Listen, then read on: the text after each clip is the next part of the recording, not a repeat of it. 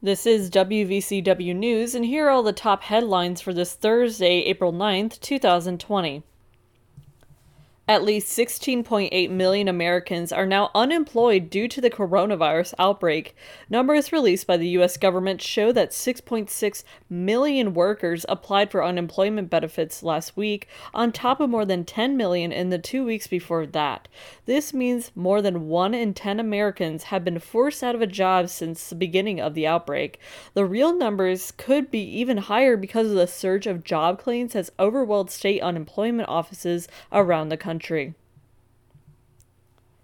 According to a recent report from Johns Hopkins University, the number of COVID-19 cases has climbed to nearly 1.5 million worldwide, with 90,000 deaths. The true numbers are much higher because of limited testing and different rules for counting the dead, and efforts of some governments to conceal the extent of their outbreaks.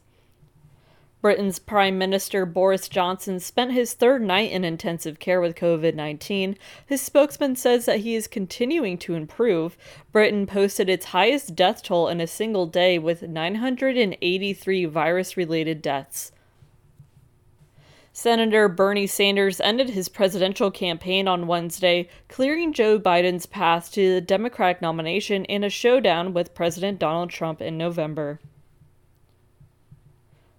Here in the Commonwealth, more than 4,000 people have tested positive for the virus. There are currently 109 deaths and 685 hospitalizations.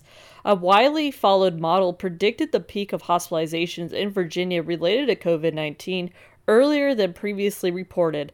According to the latest model from the University of Washington Institute for Health Metrics and Evaluation, Virginia's COVID-19 peak will hit in late April.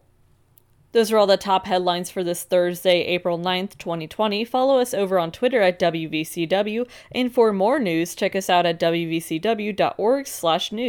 I'm Veronica Campbell, and I'll have more headlines for you tomorrow.